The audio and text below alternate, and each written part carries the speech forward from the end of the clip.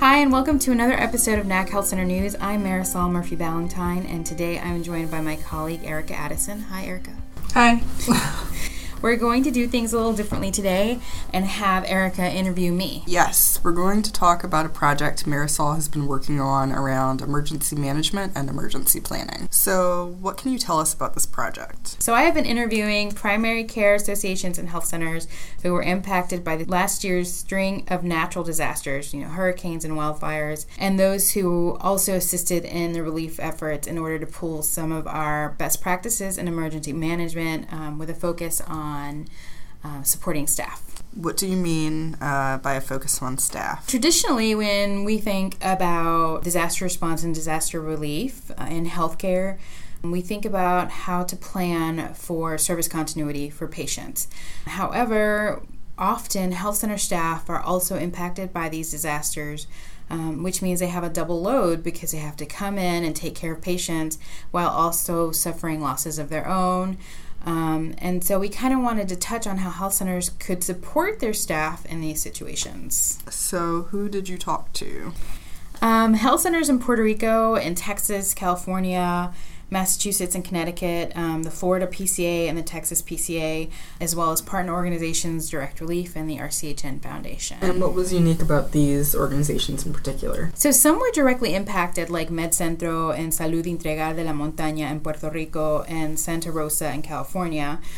So we wanted to hear from them on what they learned and any challenges they experienced and what went well. In Florida and Texas, we really thought that these PCAs were both there for their health centers and really helped them by providing resources and connecting aid to impacted health centers. And then in Connecticut and Massachusetts, we spoke to Fairhaven and Holyoke health centers.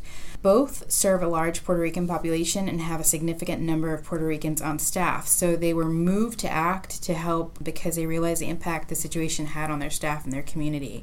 And then in the San Benito Health Foundation in California also felt to act. They flew down to Puerto Rico and they focused on areas in Puerto Rico where they weren't seeing as much support right away. You also talked to Direct Relief and RCHN.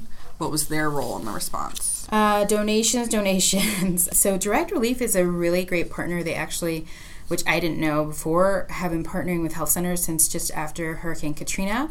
And they are usually helping even before the disaster comes. So like if we know when a hurricane is coming, and so they will get packs of medicines and medications together that are portable and send them to health centers so that once the hurricane passes, they have these items there to help patients.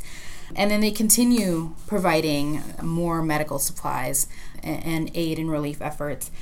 RCHN had a really interesting role in connecting the Hispanic Federation, which is a nonprofit here in the United States out of New York City, with the Primary Care Association in Puerto Rico, and they donated a lot of money towards health centers on the island.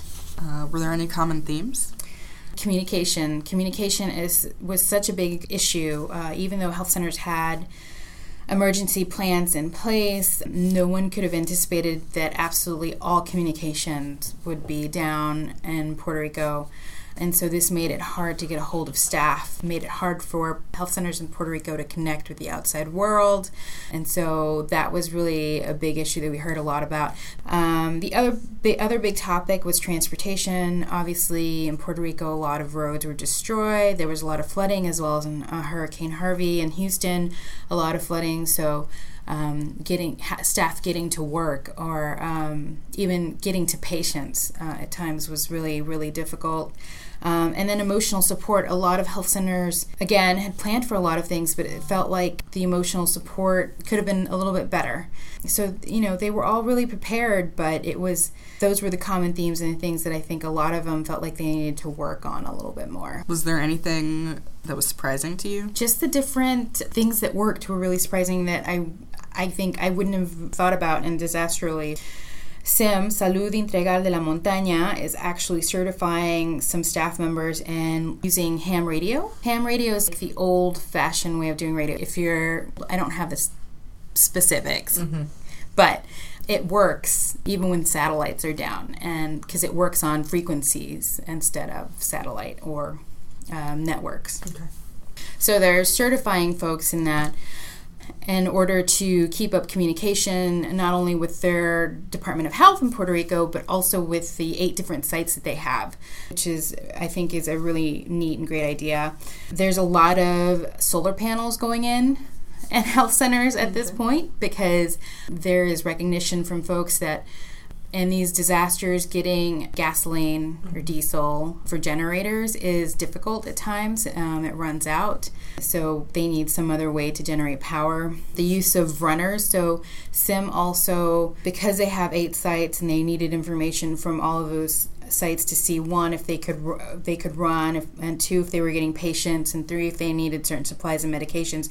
They instituted a program with runners, and so they would have these folks come to the main health center from all the other health centers at 10 a.m. every day to deliver information about what those other health center sites needed, and then those runners would take back information to those 8 health center sites and also supplies that was needed. So that was really great.